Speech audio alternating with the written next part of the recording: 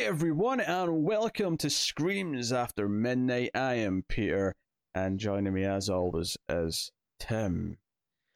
Hey, glad to be here all the way from level 75.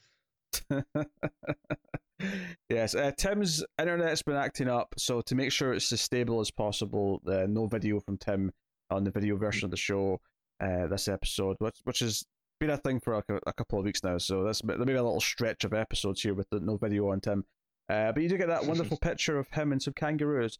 So, so we talk about horror movies on this show. It's a horror movie podcast, and on this episode, we are looking at a recent release from Netflix, a foreign film called The Platform, which is an interesting concept. This is actually one of these ones where when I saw the trailer and it was kind of clear that we were going to do it in some fashion, I kind of went back and forth. I was like, should this be a Streams episode? Should this be an Ace episode? And honestly, having watched that, I'm still not entirely sure which one it belongs on more.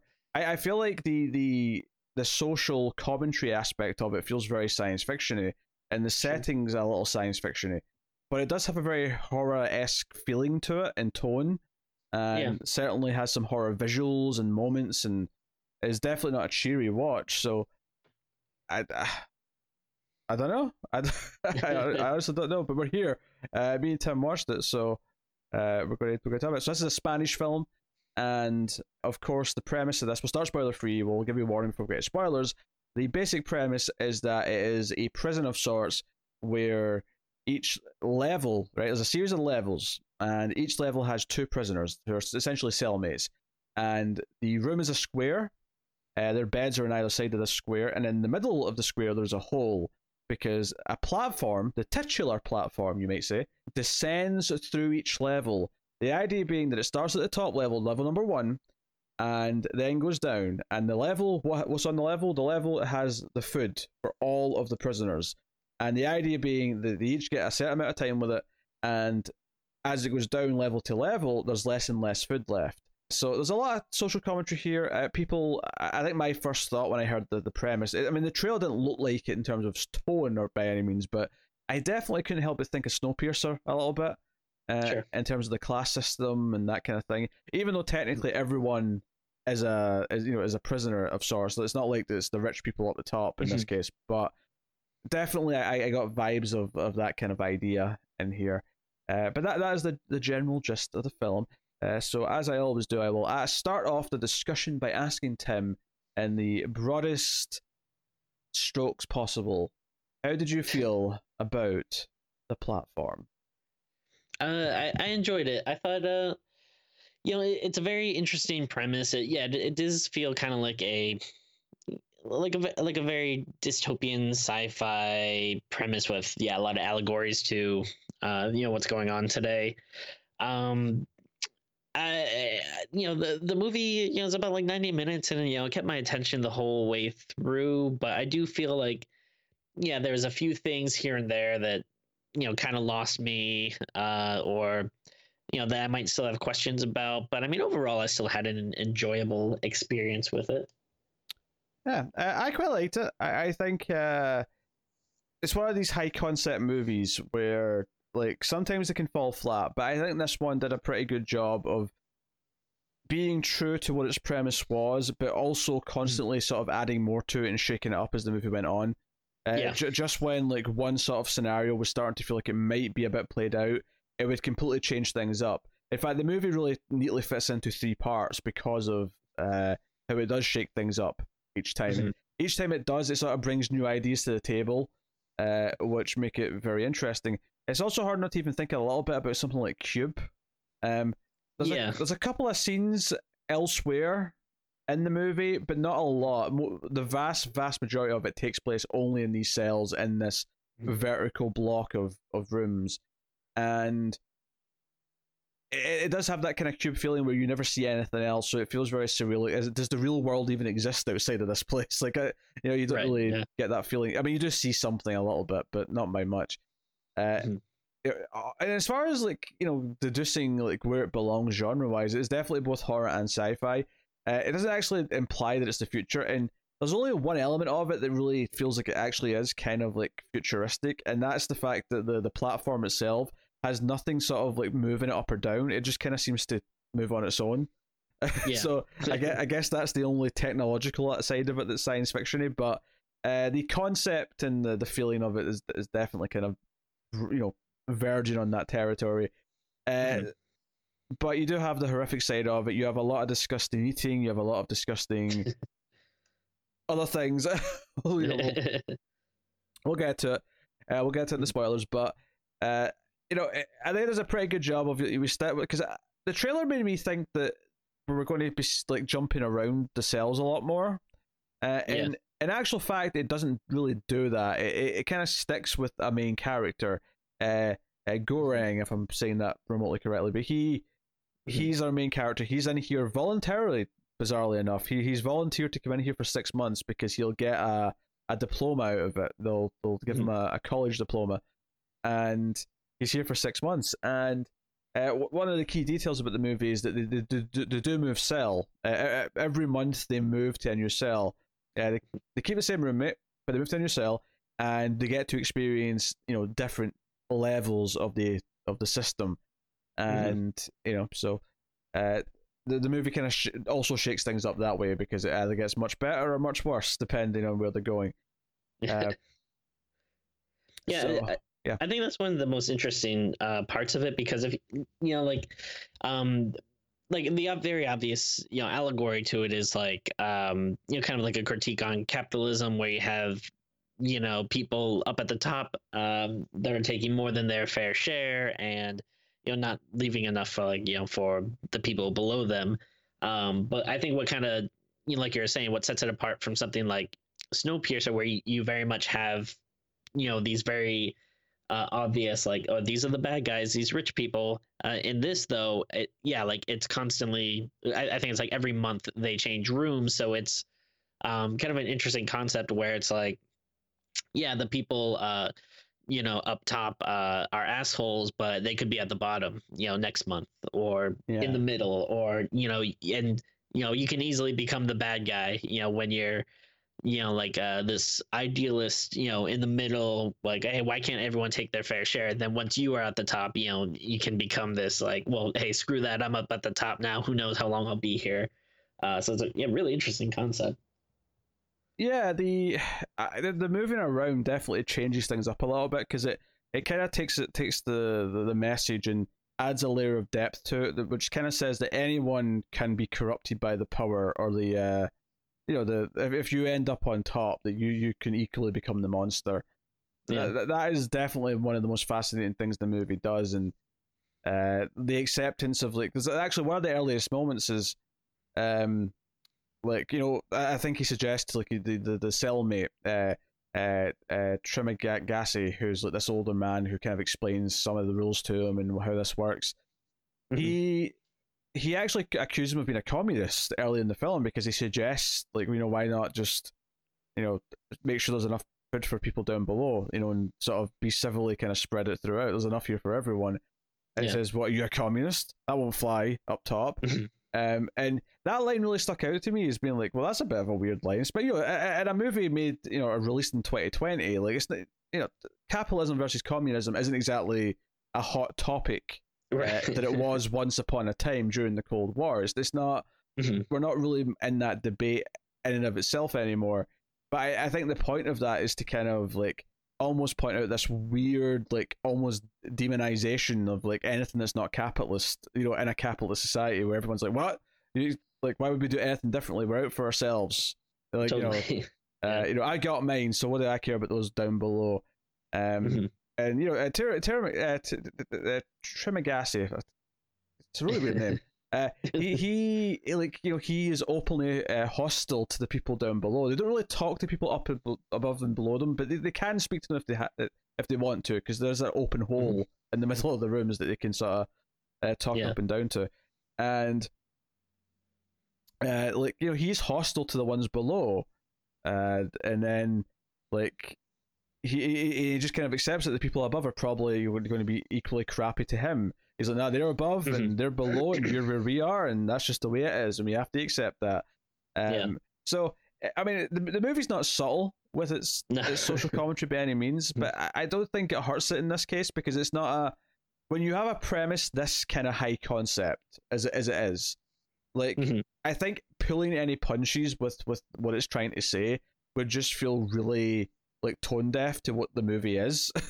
The movie is clearly saying something about a very specific thing, and there is some nuance to it. There's some nuance moments, especially the ending is a little bit more open to interpretation, I think. But like the core ideas of what it's playing with is definitely in your face, and I think for me the movie works quite well because even if you're like not wanting to think about that stuff too much, it still works really well as kind of a like it sets up its rules. Here's the rules, and like characters ultimately try and make a statement by the end, and you kind of want them to succeed because you want to prove that humans can be better, that humans can be better than like what we're assumed of. So that kind of becomes like ends up becoming the whole point of the movie is like them trying to deliver this message that like no, we are like better than this. For as bleak and as horrible as the movie kind of is in terms of like everything it's doing and how sort of like soul destroying the location and concept is, there is kind of an ultimate kind of hopeful like just a hope. Like, there's hope, right? There's hope for tomorrow that maybe we can get better. And so as bizarre as it sounds, I do think there's a kind of optimistic twist to this movie by the time you get to the end. Yeah. Which maybe it isn't apparent early on in the film. But and I think it needed. I think if this one didn't have that optimistic touch by the time it ended, it'd probably be a bit too just miserable, and it'd start to feel a little bit like this is kind of like torture porn, but with hunger instead. That's true. So. No, I like it. I would say I like it quite a bit. I don't think it's perfect, and I don't think it sticks out to me as like an all-timer, but I can see myself watching this again, and I think it is tightly paced, and it does keep shaking its premise up and adding more layers to it, no pun intended, as it goes on, and so that's much like characters. So, is there anything else I want to talk about? Before we go into spoilers, I mean. I think the cast is pretty good, I would say. I think they do a good job of like whenever we do get a new roommate for them, like it always completely shakes things up in terms of like, okay, it's a completely different dynamic, different type of person, but they're all kind of memorable in their own way for different reasons. They all have their own kind of thing. So I think that's really good.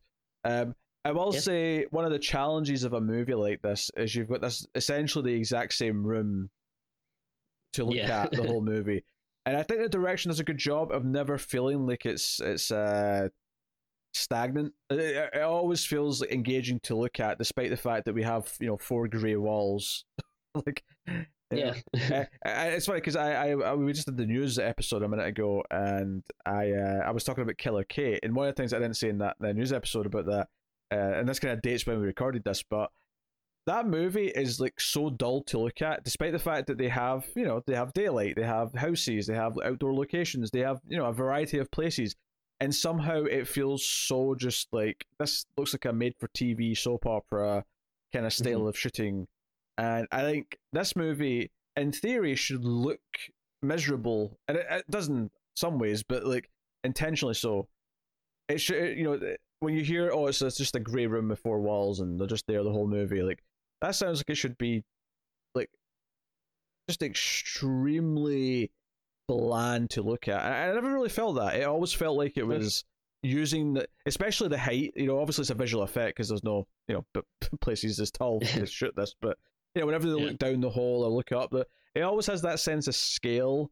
Despite the fact of how intimate each sort of block is on its own. And I guess what I'm trying to say here is that the direction was good, and the design of the place, while it feels really simple, it does a really good job of like really giving the atmosphere of the scale of it, and also kind of the sense of isolation of it as well. Oh, totally. Yeah. There's probably more eloquent ways to say everything I just said, but you got the gist of it. Yeah. No, I get what you mean. Like, I think that is something that's might be like a worry of this film is like yeah, are you gonna get bored spending so much time here? But again, I think they do a really good job of keeping things interesting and keeping everything going. Like I really don't think I ever felt bored at any particular moment in the movie. And I think kind of like what you were saying, like it feels like maybe if there ever is an instance where they're kind of starting to shuffle their feet or something, again something comes up to um change it up in one way or another. That was pretty interesting. Yeah, it is building on its premise. So many times we'll watch a movie, especially some of the direct to VOD movies that seem to be really guilty of it, where Yeah. they'll have a premise and then it'll feel like they don't really capitalize on the premise. They'll just sort of they'll kind of vaguely set it up. They'll do maybe one interesting thing at the end, but for the most part, it feels like they're kind of spinning their wheels because they only had one idea. And this movie, it feels like every single 20-30 minutes is adding an extra idea on top of what the foundation they've already laid is. So it keeps kind of getting deeper and more interesting. Then by the ending, like we have like sort of moral sort of stances to take with it. We have different characters and what they've represented throughout the film. Like it keeps changing things up, despite the fact that it doesn't sound like a movie that could change things up. It does it in really simple ways, and that's good writing. I think it's good writing that the when they were writing the script for this, they knew that the characters have to be what's interesting. The characters have to be engaging. The characters have to really kind of take each idea and present it in a way where they're the sole conduits for making the movie interesting, because everything else is going to stay the same. So we have to do it that way. And that I mean, when I talk about bottle movies and why I love good bottle movies, because good bottle movies, they rely so hard on the writing being good, and it forces some writers and filmmakers to really like just like almost do like a triumphant like dance with words, because it's all they have to rely on. So it becomes almost like a I don't know, the like master kung fu version of movie dialogue, where it has to be pinpoint, it has to tell the story, and it has to be all these things. And again, not that there's no visuals, not that there's no other things, but it restricts a lot of that by setting it in one location. So it forces creativity in a way that I really appreciate. And obviously you get a lot of cheap movies who think they can do that and then don't, and it's really like soul crushing having to sit through it. But And I'm sorry too. Did you mention that each person is allowed to bring one thing in with them? Oh, I haven't mentioned that yet. I hadn't mentioned that. Yeah. Which and it's another cool like little wrinkle to kind of keep things interesting, like especially when you start to explore more people, and then it's kind of like a good way to sometimes you get something that's kind of funny, and then sometimes you get something that can be kind of dangerous, and again just like a nice little. I like that it's not like too complicated, but it just adds like a little something extra to keep things a little interesting. Yeah, it's a good little character thing. Because pardon me, it's because you get to like learn a little bit about each character based on what they have with them, what they chose to bring in. But it also it has that effect of it reminded me a little bit of something like Battle Royale. You know how in Battle Royale they all get like one weapon, and I'm like, obviously they don't pick that in that movie, but the idea they each have one thing. Yeah. And it's interesting because Goring brings a book in with him. Don Quixote. Quixote, thank you. I had no idea to pronounce that the last name. So yeah, Don Quixote. So he brings that in with him, and of course, his first cellmate brings in a giant knife. The Samurai Plus, which is a whole backstory behind it, which I'll get into in spoilers. But so yeah, that's another facet that kind of tells you about and it sets up this like sort of engaging ongoing idea that there's a character who they introduce relatively early on who actually rides the platform up and down because she's searching for someone, and she's kind of mysterious, and it's kind of this weird thing, and that itself introduces a whole lot of elements into the film, and she ends up becoming a really fascinating character, and what she kind of does for the main character and how she progresses a lot of ideas. Really, really good. So I think we'll get a spoiler warning, and we can dive into it a little bit more. So I will take this time to thank our Patreon producers for the month of Alison Fordyce, Cindy Palacios, Tyler Hess, and David Sharp.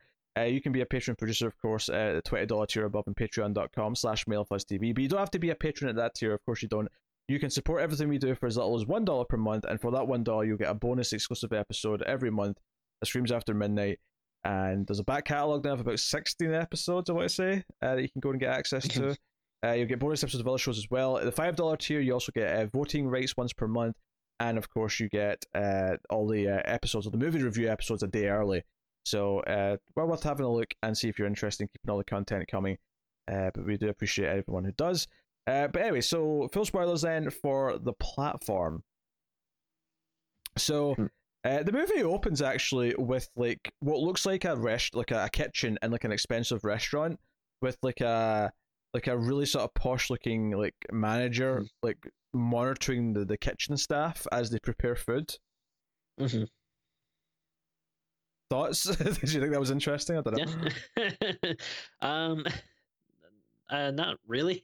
I mean, I think it's hard to kind of find it that interesting without context for the rest of the movie.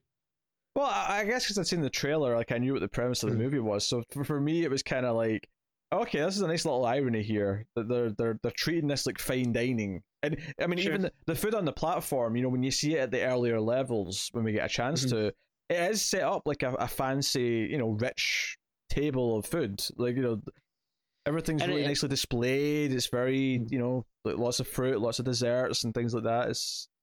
And it's all from like when people go into this place, they get to like kind of pick like one dish, or they say what like their favorite dish is.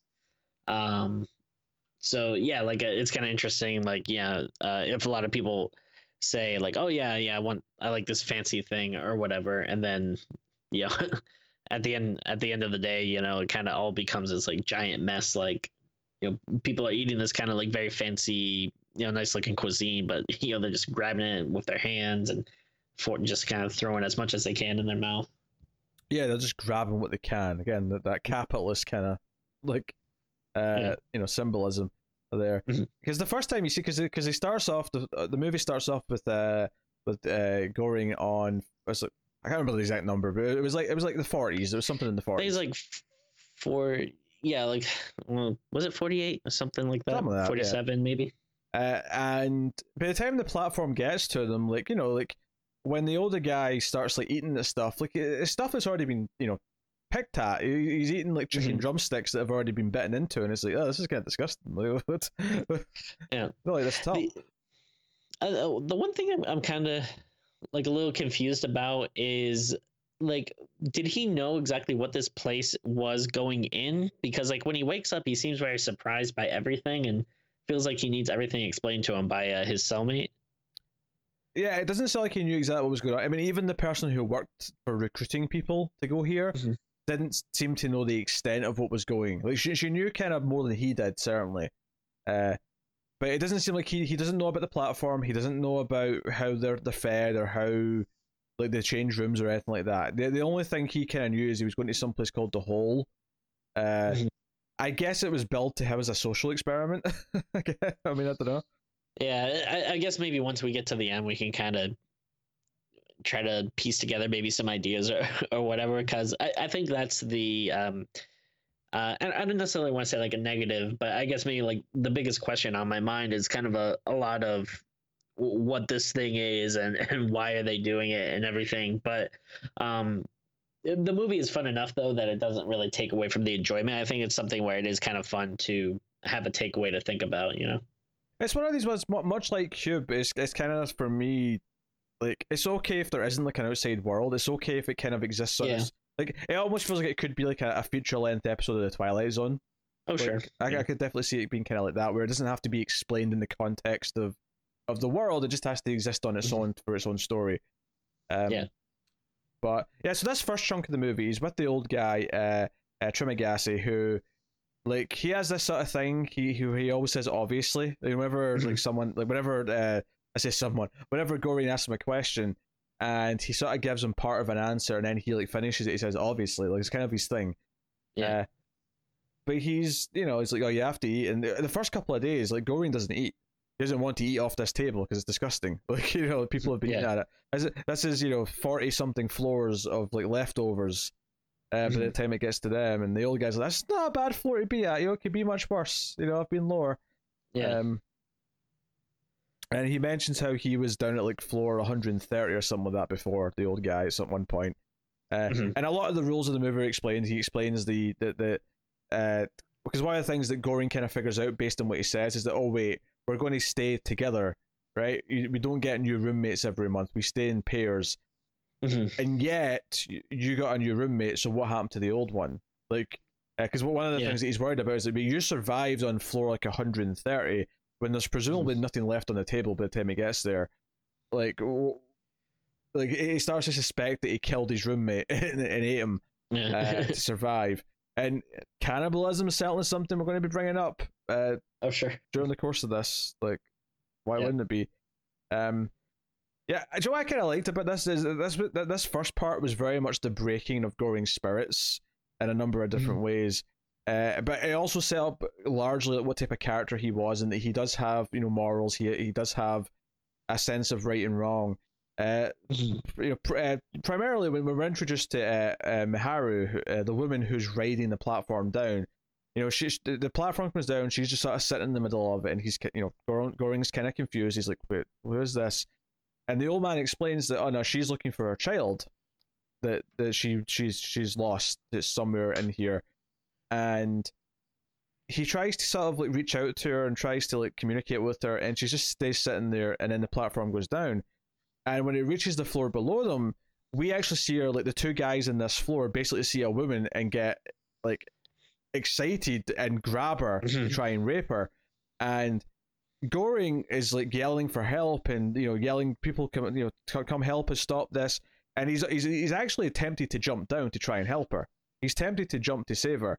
And we actually eventually see she doesn't need the saving. She actually crawls back to the platform, and she's like murdered the two guys, like she stabbed them with like a piece of glass. And it's kind of this really dark moment. But so it does a bunch of different things. It sort of shows what sort of person he is. This is really testing, like, you know, like how he feels about things. It also sets her up as a character, of course, as a really mysterious kind of like, because she's very silent. She doesn't speak anything in the entire movie. She's quiet the entire time.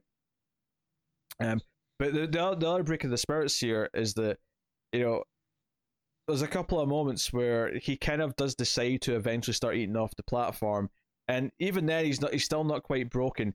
But when he does actually kind of break and decides to like, because the old man wants him to read to him, you know, from his book, because he misses his TV, and we'll talk about his story that he tells in a minute. But he like, once he does break, there's this montage of them essentially being best friends for the rest of the month, where they're doing exercises naked together, which was a bit weird, but whatever.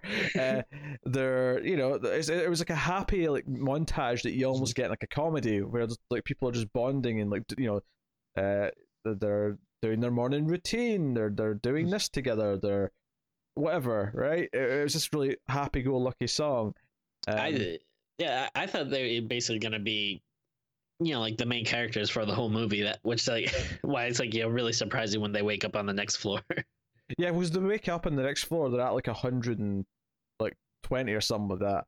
Yeah. And Goring wakes up, and the old man's like tied him to his bed. He's got him bound and gagged. He's like, yeah, there's going to be no food on the platform, so I'm going to basically cut strips of you off and eat you. But I'll give you some too. We have to do this to survive. That's basically what it is, and I can't kill you because you'll just rot too quickly. So like, I need you to you know, last all month. And because he's close to getting out. Yeah, the old man's got 1 month left, I think he said. So yeah, I very interesting, because I was getting like the cake is a lie thing the whole time. I was like, did they actually get let out of here? Like, you know, do they? I mean, it's one of those things kind of hard to tell, because I'm still not exactly sure what here is. You know? Yeah. Part of me doesn't believe that anyone's actually allowed to go. That they're just like, maybe they take them out of the hole, but they just shoot them as soon as they get outside, so they can't tell anyone what this was. Yeah, or you know, if it is supposed to be like one big social experiment, then they might be, you know, this might just be another aspect of it, where like, oh, how do people react when you tell them that they are, you know, are going to be free soon or something? Yeah. definitely. So, but of course, what saves him is actually Miharu, who they set up, and they set up the idea that she might want to help him. You know, because Goring wanted to help her, and very nearly did. And so when she comes down the platform, as the old man's starting to cut into him, she actually saves Goring and like kills the old man. You know, or at least, well, she doesn't outright kill him. She stabs him once. And then Goring like grabs his knife and stabs him repeatedly, which is, I suppose we should talk about the Samurai Plus at this juncture. He tells this story about why he ended up here, because for the old man, this was a prison sentence, essentially. He was given the choice between this and lots of therapy, but he threw his TV out the window and it hit someone in the head and killed them. And the reason why he did this is because he was watching TV and an ad came on. It was like the shopping channel or whatever. And an ad for the samurai knife came on, and it was this knife that once you sharpen it would cut through brick, and it would be this really great knife. So he ordered it, and then in the next commercial break there was another ad for basically a better version of the same knife called the Samurai Plus, which was the same, except instead of having to sharpen it, it sharpened itself when you used it on anything. And this upset him so much that he threw his TV out the window. He bought the Samurai Plus though. That's the one that he brought in with him. But so it's a really quirky little story. It's funny though. I mean, like, how many times does that happen when, like, I know, like, especially for me, I feel like every time I break down and buy like some movie that I've been wanting to get for a while, like a month later they'll announce like, hey, special edition coming soon or something, and I just like, god damn it. That's true. That does happen quite a bit. Yeah, I've not double dipped in many though. There's only a select few that I will willing to double dip on. Yeah, I have to like really like it if it's something. I mean, it was a little better before when I lived near like this big store that you could sell stuff back at. So I'd be like, all right, well, I'll sell this back, get a couple of bucks, and then get the nice one. But yeah, it's a little more annoying to do that, and I don't really live near anywhere. Yeah. So yeah, but so this is kind of this big dark ending where he lives this on his second month of his 6 month sentence. Goring lives off eating the old man. And Miharu stays with him, and they actually end up having a sex scene. Like, it's just, I mean, it's not overly erotic. You see, bits and pieces, but it's more of a sort of like kind of dreamlike scene. But they have kind of bonded, and they're eating this guy's flesh together and surviving, and it oddly feels in tone with the movie though. I don't think it ever felt like it was doing something weird for the sake of being weird. Yeah. So on the start of his third month, he wakes up and he's up higher again. He's not in like a ridiculous floor, and he's got this new roommate who is a woman who was actually the woman who worked for the administration who put him here. She interviewed him when he was like getting all his questions done, and she actually we find out later the reason why she volunteers because she's got cancer and she's dying. But she wanted to try and help because apparently, as far as she understands it, the point of this place is to prove that a spontaneous example of solidarity will evolve because of the harsh conditions. And that's kind of what they're trying to prove. Which is, I guess, a noble goal, but this is like a really, inhumane way of doing it. Yeah. And, like, basically her plan is that she tries to make, like, 2 portions for the floor below her on these little plates.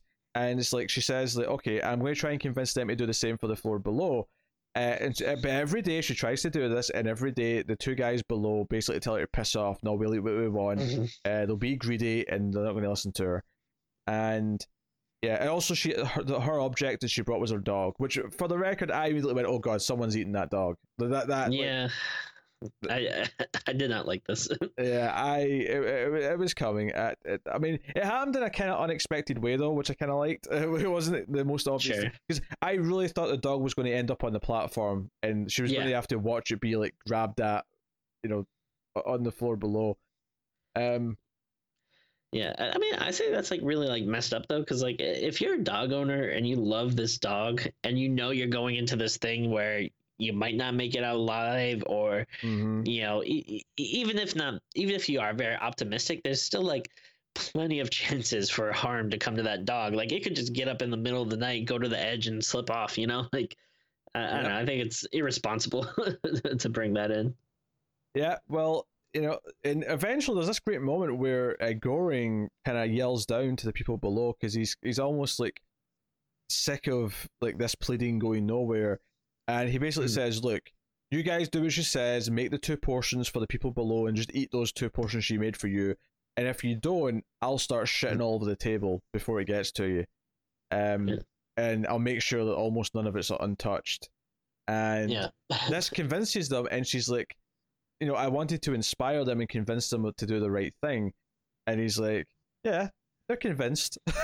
It's this idea that you have to threaten them with something to make them do the right thing. And, that brings in just, human ideas of, the idea that we have to have law, for example. We have to have punishment so people won't do certain things. And that sort of idea. But, like, and I thought that was a really interesting point where it's really kind of challenging. And this is kind of what I meant when I said that every time it changes, essentially when it changes cellmate, it introduces a new idea. And even before that, when they wake up in floor 120, and all of a sudden the guy that he's befriended, and it felt like they were becoming kind of this weird like brotherly love kind of thing.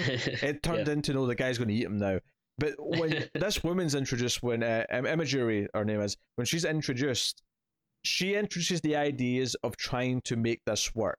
She introduces the idea of wanting to actually prove that we can actually help each other and make all this happen. And obviously you have the contrast of, like, because on his first day, Goring, to his credit, did kind of say, why can't we, like, make this work? But she comes in with all these noble ideas of trying to, like, convince them. And but at this point, Goring's, like, been broken down, and he's at this point he's helped kill a man and ate human flesh. Like, he is so, he's already way past the finish line in his 3rd month, right? Yeah. And once again, when they wake up in the 4th month and he's still with her, she actually commits suicide because they're on like an even lower floor. Like they're on like floor 170 something like that. Yeah. Or was it 202? Did they go to 202 for this one? It might have been. Yeah, and I think at some point the I think maybe it was like the old man or something, or maybe it was her that says, "Oh, there's only 200 levels." Yes, it was her. Then, yeah, and then they wake up and it's like, "Oh shit, there's more." Yeah, there's more. And this basically robs her of all of her hope, and she commits suicide. And she actually essentially leaves a note saying, most people jump off, and that's one of the things that happens. I actually loved that moment earlier on in the film when he's still with the old man. At one point, a random body just falls and like hits the edge of the hole, and the blood spatters onto Goring's face. Like, I loved that moment. That was a really well done moment. I think it's pretty early on too. Yeah, it is. It's just really sell how just desperate this place is. Yeah. But she hung herself instead of jumping like most people do to kill themselves because she wanted to be there for him to eat. Like she gave him that as an option, and so he has this delirious month of like because we should mention as well that he kind of sees like the old man pops up to talk to him every so often. Not a literal ghost, of course, but just in his head, like he sees the old man like talking to him about what he should do and whatever. Yeah. And that's I mean that stuff's fine. They don't overdo it, which I appreciate. Like they established the idea. They did it a second time and they did it again at the end. Rule of threes, basically, to put it that way. But again, we keep shaking things up. When he wakes up again, and he has this new roommate, Baharat, on month 5, because I was keeping track of the months here, just to like, okay, so how close is he? Like to the end. He's only got 1 month after this, and they're on floor 6. So not only are we shaking things up that way, because obviously, okay, now the food's barely been touched by the time it gets to him. Because we should mention, like, the time they have to actually eat the food is like 2 minutes, if that. Yeah. They don't get a lot of time. It's just a very quick little spurt. And you're not allowed to hold on to anything. Like, you can't like grab food and store it, because then otherwise they'll either raise the temperature to like sweat you out or lower it to freeze you. Yeah. very quickly as well. So you just immediately because the first time that comes, he takes an apple and he's like, I'll keep this for later, and then immediately it's like, no, you can't do that. Yeah. So yeah, but so Baharat has got a rope. Like that's the thing he brought with him seemingly, and he's yelling up to the people above. So there's actually a couple. I don't know if they came in as a couple necessarily, but there's like a man and a woman. Yeah. In the floor above, and by the way, I glossed over the fact that Miharu, who ended up on the floor with with him and the woman again, on 1-3. What the first thing that actually breaks Imagery's spirit is that it's Miharu who actually eats her dog, in the middle of the night, and because Miharu shows up and she's kind of injured from the previous floor, so she comes here and like Goring's like sort of taking care of her, and then she eats the dog in the middle of the night, and so this is kind of the first big thing that really breaks her spirit that this is not possible. Which like I thought that was like messed up though, because it's like you really can't wait like one day for like the food to come. Like I'm sure she's been through a lot, but yeah, can't you just wait at least a little bit and get like a little bit of food instead of killing the dog? But I mean, I get it. I mean, they're at the point where she's already. I mean, presumably she's eaten people multiple times. Like I get that at this point the idea there's a dog there is just kind of like, no, that's like it's a convenient meal in this place. Versus normal. It tells you how desperate they are. They shouldn't even think about it twice. You just did it. But what's interesting though is that we get some like contradicting information from Imagery about this, because she says that no, I know who this woman is. She's not got a kid here. Like no one under 16 is allowed in here, and she wanted to be an actress and she's only been here for a year, and everything you've heard is a lie. But and I actually did think when the old man was telling him all this, like she's looking for a kid and like the kid's in here somewhere and she's looking floor to floor. I was thinking, like, but how did you know this? Because she doesn't speak. Like, that's true. Yeah. Is this just rumors that have like passed around, like floor to floor or roommate to roommate or whatever? I don't know, but I think the way I took it is, at one point she was probably like this, bright-eyed, optimistic person who's probably going like floor to floor asking people for help and trying to rely on the kindness of strangers, and then she's probably just been through so much shit and like broken down, and that now she's probably just like this husk of a person that is just more like a legend or something.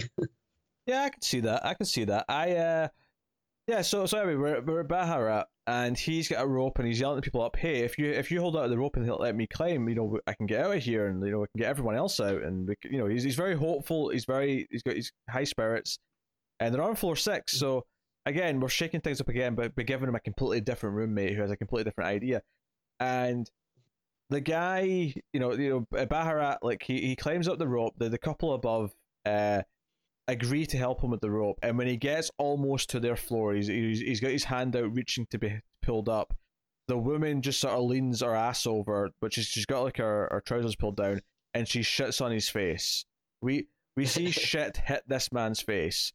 And it's worth mentioning, like, a lot of the characters in this, and not Goring, but everyone else who talks about Baharat keeps referring to him as the black man, because that so even though the movie doesn't necessarily go deep into the idea of racism, it definitely seems to be something that's added into the idea of the social class commentary, where so many characters just refer to him as the black guy and like not his name or anything else. So that definitely stuck out to me.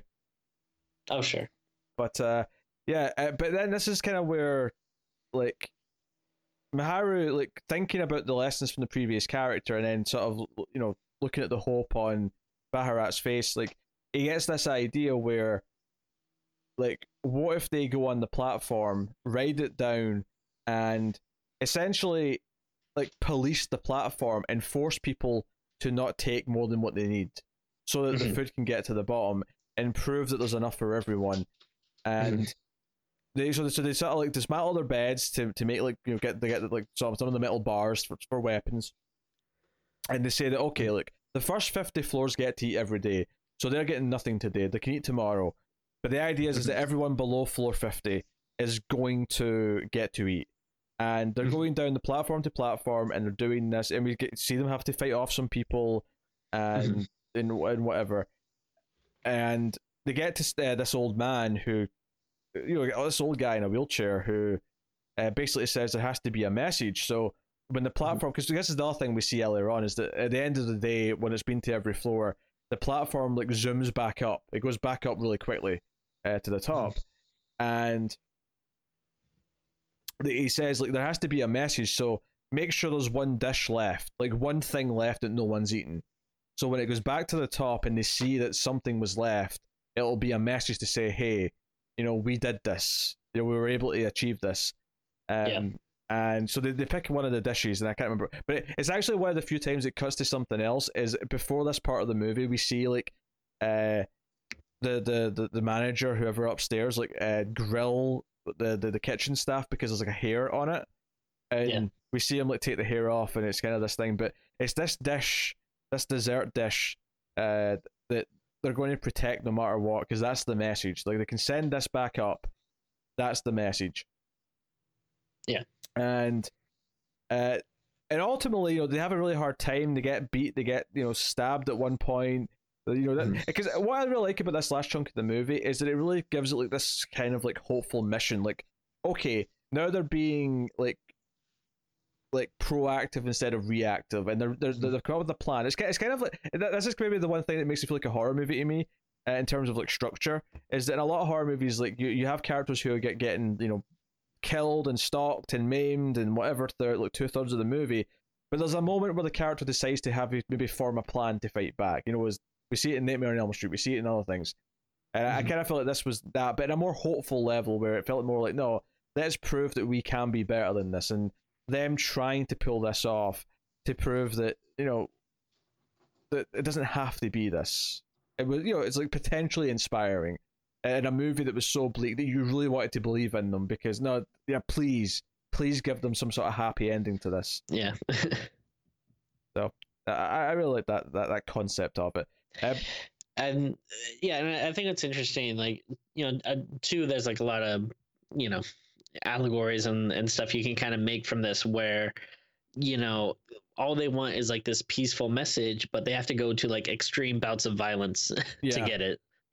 Yeah, they have to fight people off in really violent ways, and to the point where at least one guy gets like just brutally murdered. Like this guy sort of like reams for the food, and Goring just whacks him in the back of the head with a metal pole, and it looks like a kill. It looks like he's just killed him.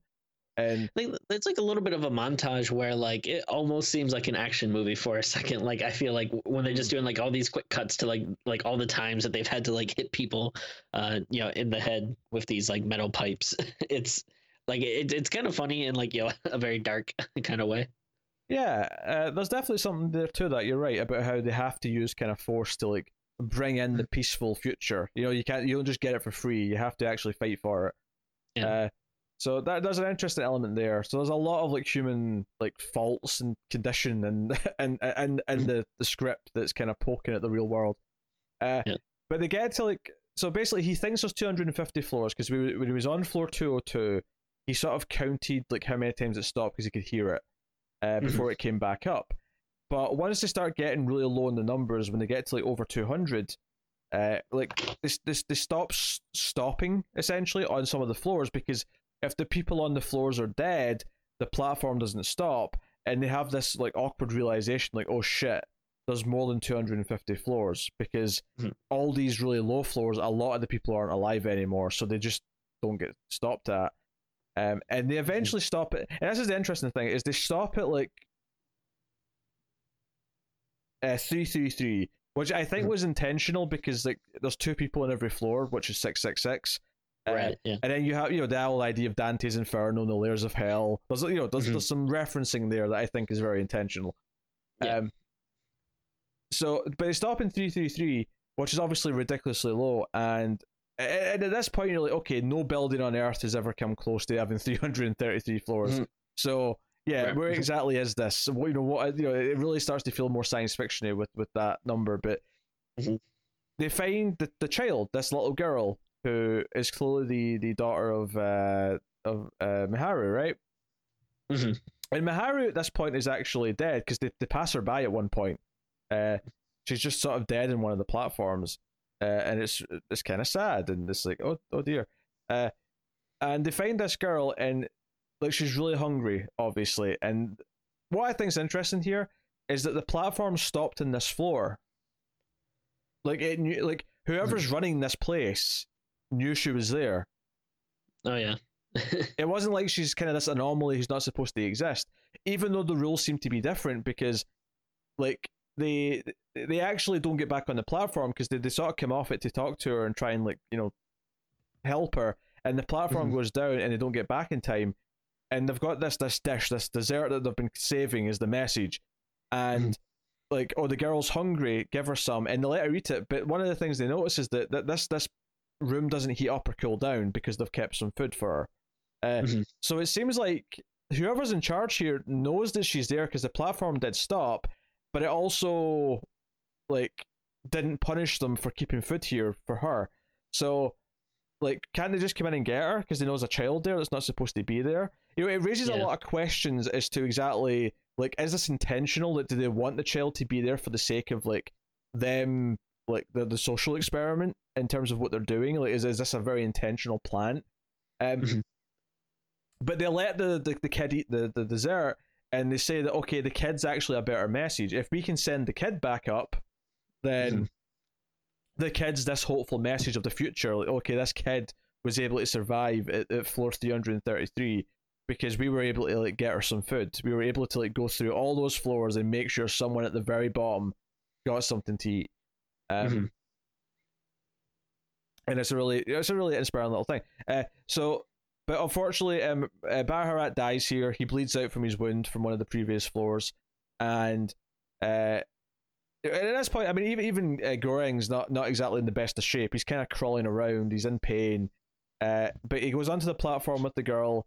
When it comes down the next day, and they go down into the bottom of wherever this is, and it's just this dark kind of infinite pit. With one beam of light coming down from where the hole is, and he gets off and he sees, and he's ahead at least, the ghost or whatever of the old man who says this is the end of his journey. The girl's the message, not you. It can't be you. You can't live in the hopeful society that you helped. You've essentially done all these violent acts. You've done all these things to try and prove that we can have a better tomorrow, that we can have a better society, but you don't get to live in that. And bizarrely, it actually reminded me of a speech from Serenity, of all things. There's a speech from the villain in that movie, the operative, who says that he's trying to build a better world, but he's not going to get to live in it. It's not for him. He's someone who had to be this violent, soldier for the Alliance to create this better world that he's trying to fight for. But he has no place in it, because in order to achieve what he's doing, he had to be a nastier person. He had to be someone who was willing to do all these bad things. And it kind of reminded me of this idea that, like, you don't really get to be part of this better world because you had to become this to achieve it, if this is indeed what it's going to do. So the movie ends in this really kind of, like, quiet, sort of bittersweet moment where he's walking off into the darkness with the old man, who obviously doesn't really exist. And we just end in this final shot of the girl rising up on the platform, really quickly, and that's the last shot of the movie, and it cuts the credits. I've been explaining how this movie ends for the last 5 minutes. Tim, say something. Yeah, that was interesting. Like, I mean, especially once they get to this bottom level, and you're starting to get, like, the kind of 666 nod, and I don't know. At this point, I was kind of wondering, like, all right, how much of this is real? Like, could this possibly be, like, some type of death afterlife thing? Like, is he in hell? Is this last little bit like him dying and having, like, some type of death dream? I'm not sure exactly. It's it's hard to tell. But I mean, I think it's definitely interesting. I do keep thinking, though, like, that thing the platform is going up so fast. I'm like, well, I hope, like, there's some way to, give it a nice smooth landing once it gets to the top. So it's not just like the kid crashing into the ceiling, but Yes, that's a very good point. I imagine there is like a sort of soft entrance at the top, just because otherwise all the cutlery and stuff that's on the That's true. platform would just go flying every time it comes up. Yeah. So that's my guess. If anything, it's probably unrealistic that all that stays on it as it's going up anyway. But Right. Yeah. whatever. No, I like a lot about the ending actually, despite the fact that it goes for this sort of vague, kind of ambiguous element to it. I think what I was saying there about the idea of him becoming this kind of like darker person to achieve this, but I also like the idea that if we are going to change things, it's going to take this much effort, it's going to take this much determination, and the whole idea of the girl at the bottom who we got to save because we went through all that effort was to sort of prove that it's worth it. This innocent person gets to live and survive and gets the treatment that she deserves because we tried hard enough to give it to her. It's just, it's a very hopeful. This is kind of what I was saying earlier about how the ending is actually got a very uplifting kind of. Even though like Goring seems to be like you say, kind of walking into death, literally or otherwise. There's kind of a hopeful bent to the ending. It's like no, like but he gave this girl a chance, and maybe that was worth the effort. That was worth the. Yeah, it's like eventually you do have to make sacrifices for the future generation. Like like you can't just keep taking it. I mean, you could probably look at kind of having like an environmental message or something, like where it's like yeah, we can't just keep taking and taking and taking from the earth. Eventually, if we're gonna want to make it like livable for our kids and our grandkids and stuff, like eventually you're gonna have to make a sacrifice. So yeah, I do like that it is like as dark as it gets at points, it is kind of like a strangely happy or uplifting ending. Yeah. And I think it's because they don't play it like he's like upset as he's dying. It's a really sad moment. Yeah. It kind of plays like he accepts what his role was, and he knows that his role is done. So this is definitely a movie where, because of how kind of like how it ends and how it doesn't really build up a lot of context for the world outside, it feels more like a movie that is just kind of an allegory in and of itself, rather than a movie that's supposed to exist in a real world of any kind. Which is why I say I compare it to like an episode of the Twilight Zone, where it doesn't necessarily have to function in a real world. We don't have to necessarily take this as like, it's part of the real world somewhere, and this is how it works. Like, I think once you get to the point where there's like 333 floors, it's like, okay, all right. And my wife was like reading some stuff about this afterwards, because usually if like she has questions over a movie, like she wants to like she'll like to do like a little research. Like I'm usually too lazy, I'm just like whatever. But I guess she was like looking at some stuff with the director who was saying that like his kind of idea for the movie is that like it's supposed to represent like different ideologies. Like obviously capitalism is a pretty obvious one there, but I think he said the main character was supposed to represent like socialism, I think, and kind of how it doesn't like and I'm not saying I agree with this, but I think this was what the director was trying to say about how in theory it sounds good, but when he tries to put it in practice, it doesn't go well.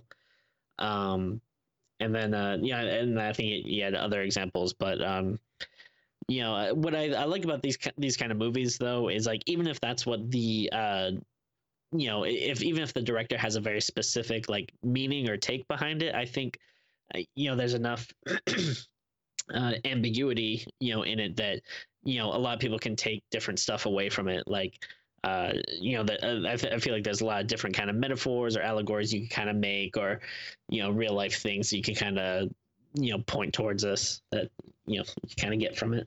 Yeah, and I think even if he did have a specific idea for what the main character represents, I think it's worth mentioning, even if he thinks that wouldn't work, it still treats it like, by the end of the film, like I don't think the director in any way, shape, or form is saying that we shouldn't try something, because it still very much plays like, no, it was worth trying, even if he's like, okay, maybe this specific ideology isn't the answer, but that doesn't necessarily mean that we just give up and let things continue to exist the way they are. Totally, yeah. So even if you disagree with that part of what the director had in his head with the message, at least Like I think the movie's actually quite open to sort of like interpretation in that sense. Totally, yeah. No, no, I dug it quite a bit. I think it works kind of as a suspenseful, horror action. I mean, action's kind of a weird word, but it does kind of get action at a couple of points towards the end. Yeah. But like a horror sci-fi political commentary or social commentary, I think it works really well when you sort of read into it and think about the themes and think about what the characters represent and the core ideas that it's doing. And it never betrays those ideas. It always kind of sticks to them, adds more layers to them, and its final sort of statement is very much about those ideas. But it's also just a really fun movie in the context of the premise and like they try to survive and all the rest of it. But yeah, I think it's a really solid movie from a director who had a vision and a tight script and saw it through to the end. Like there's definitely maybe other movies that tackle some of these things better, but I've had a hard time really faulting the movie that much as in and of itself, because I think it's actually a really solid movie through and through. One of the better newer movies we've seen recently, I think. Oh yeah, totally. And I feel like, how many times have we seen a trailer that has like a really cool or interesting sounding concept and then the execution just isn't there. I feel like this is something where it has a very solid idea, and I don't know if it necessarily went where I was expecting it to, but I feel like it does fully deliver on what I was hoping for. And it does it while being interesting all the way throughout. It makes you care and like the characters. Are you laughing at me? Was that noise? No, that was my chair squeaking. I thought you were like stifling a laugh, like you idiot. It didn't even sound like a laugh. I was being paranoid. It's hard. I can't see you. I don't know what you're doing. You could be making the jack off motion with your hands or something. I don't know. I'm simply just sitting here being pretty, Tim. Deal with it. Okay. But no, like I think it is a very interesting and entertaining flick, or film, as some people might call it.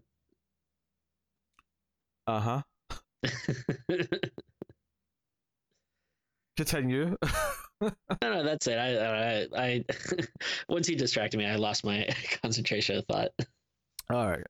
What do you mean I distracted you? I moved. I just moved. All right. Anyway, so I think in terms of the ideologies or what characters represent, I think Imajiri, the woman with cancer who worked for the administration and then clearly didn't know exactly what this world was that she was stepping into, despite the fact that she thought she did. I think she represents kind of your idealist who's up in the ivory tower who likes to talk about a lot of things but doesn't actually understand how anything works. Oh sure, yeah, like that kind of feels like a lot of people that are in positions of power, like you always see like some politician or like rich person will say like, oh, why don't people simply do this, and then they have no idea what it's actually like to live that. Yeah, what's rent these days? Like $10? Oh. Yeah, like what did what's that that famous thing or whatever where they had like some politician was talking about like, oh, like how much does a banana cost, like $10 or something like that. Like I'm pretty sure you're thinking of the Arrested Development joke. I mean, unless that was based on a real thing, but yeah. I thought it was, but yeah, I could be wrong. Maybe it is just Arrested Development. Yeah, maybe. I don't know. But anyway, so I mean, that's the movie. I think it's really solid and really dependable. It's one of the better things, Netflix acquired movies, certainly. Sure. I don't think they made it.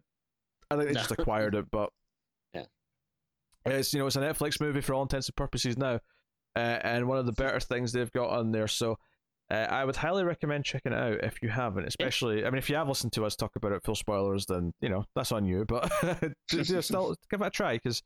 It was good. It kept my attention the whole time, and it is very tight. It's like 95 minutes. It's not a long movie, by any means. And it fulfills everything it kind of sets out to do, I think. And I think importantly as well, the character's likable. He gets to a dark place, but he's never stopped empathizing with him, I don't think. Right. So no, very good. So, what are you gonna give the movie, Timmy? Out of 10? I think I'm gonna give it a 7.5 for now. I don't know. It might be one if I think about it more. I did like it. I could possibly go up, but I think for at least now I'm gonna stick with 7.5. Yeah, I think I'm gonna go a little bit higher than that. I think I'm gonna go with the 8.5. I think I was impressed. It kept my attention the entire time. I thought it was engaging. I thought the characters were interesting. It's definitely a movie. It's an allegory the entire time. It's very in your face with that, but I thought it always worked in that context, and it always kept changing things up. And I have little to complain about, so I find it hard to go any lower than that. And it's even one that maybe could rise in time. Hashtag better than Snowpiercer. That's it. So, Wow. are you a Snowpiercer fan? I can't remember. I only saw it once, but I remember liking it the one time I saw it. It's okay. Like, there's some good moments there. It takes itself way too seriously, though. I thought, which this kind of does too, but there's still some moments of humor in this, bizarrely. So I don't know. This one worked better for me. Anyway, I guess it's because in Snowpiercer, someone breaks down and admits they ate a baby once. This movie actually shows me people eating people, and it's like, okay, right, I buy it. I buy their state of mind right now. Anyway. So there you go. That is The Platform. It is very good, so you should check it out. We give it a seal of approval. And this will count as a 2020 movie. In fact, would it? Oh no, it was out in Spain in 2019. Well, you know what? No, we'll still count it as 2020 for our purposes of, because it became available to most of the planet in 2020. We'll count it when we get to our best of at the end of the year. I say end of the year. It'll be like March next year, but whatever.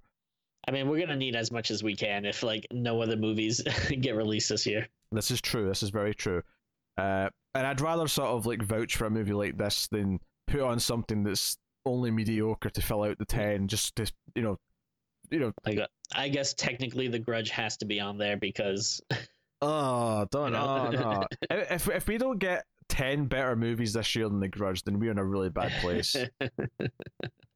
We'd be on like a level 248 or something. Oh yeah, imagine this was. Oh, we could do like a parody of this, Tim, where instead of food, it's like a platform. It's like just a set of Blu-rays, and like each floor gets to take one Blu-ray each, and then by the time it gets down to us, it's like, oh look, it's The Grudge 2020. It's Twilight or something. Like there's just the absolute garbage that are left. Maybe we'll do like a live stream at like some point. We'll just like have a big list, and then we can hand them out to Patreons or patrons or something, depending on their level. That's pretty funny, actually.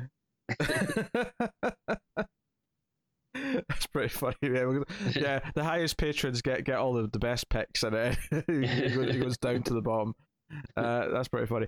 Anyway, so that is us. That is with Screams After Midnight. Talk about The Platform. Let us know what you think of the movie in the comments below. Like and subscribe, all that stuff. Get us on the Twitters at mailed_fuzz for channel updates.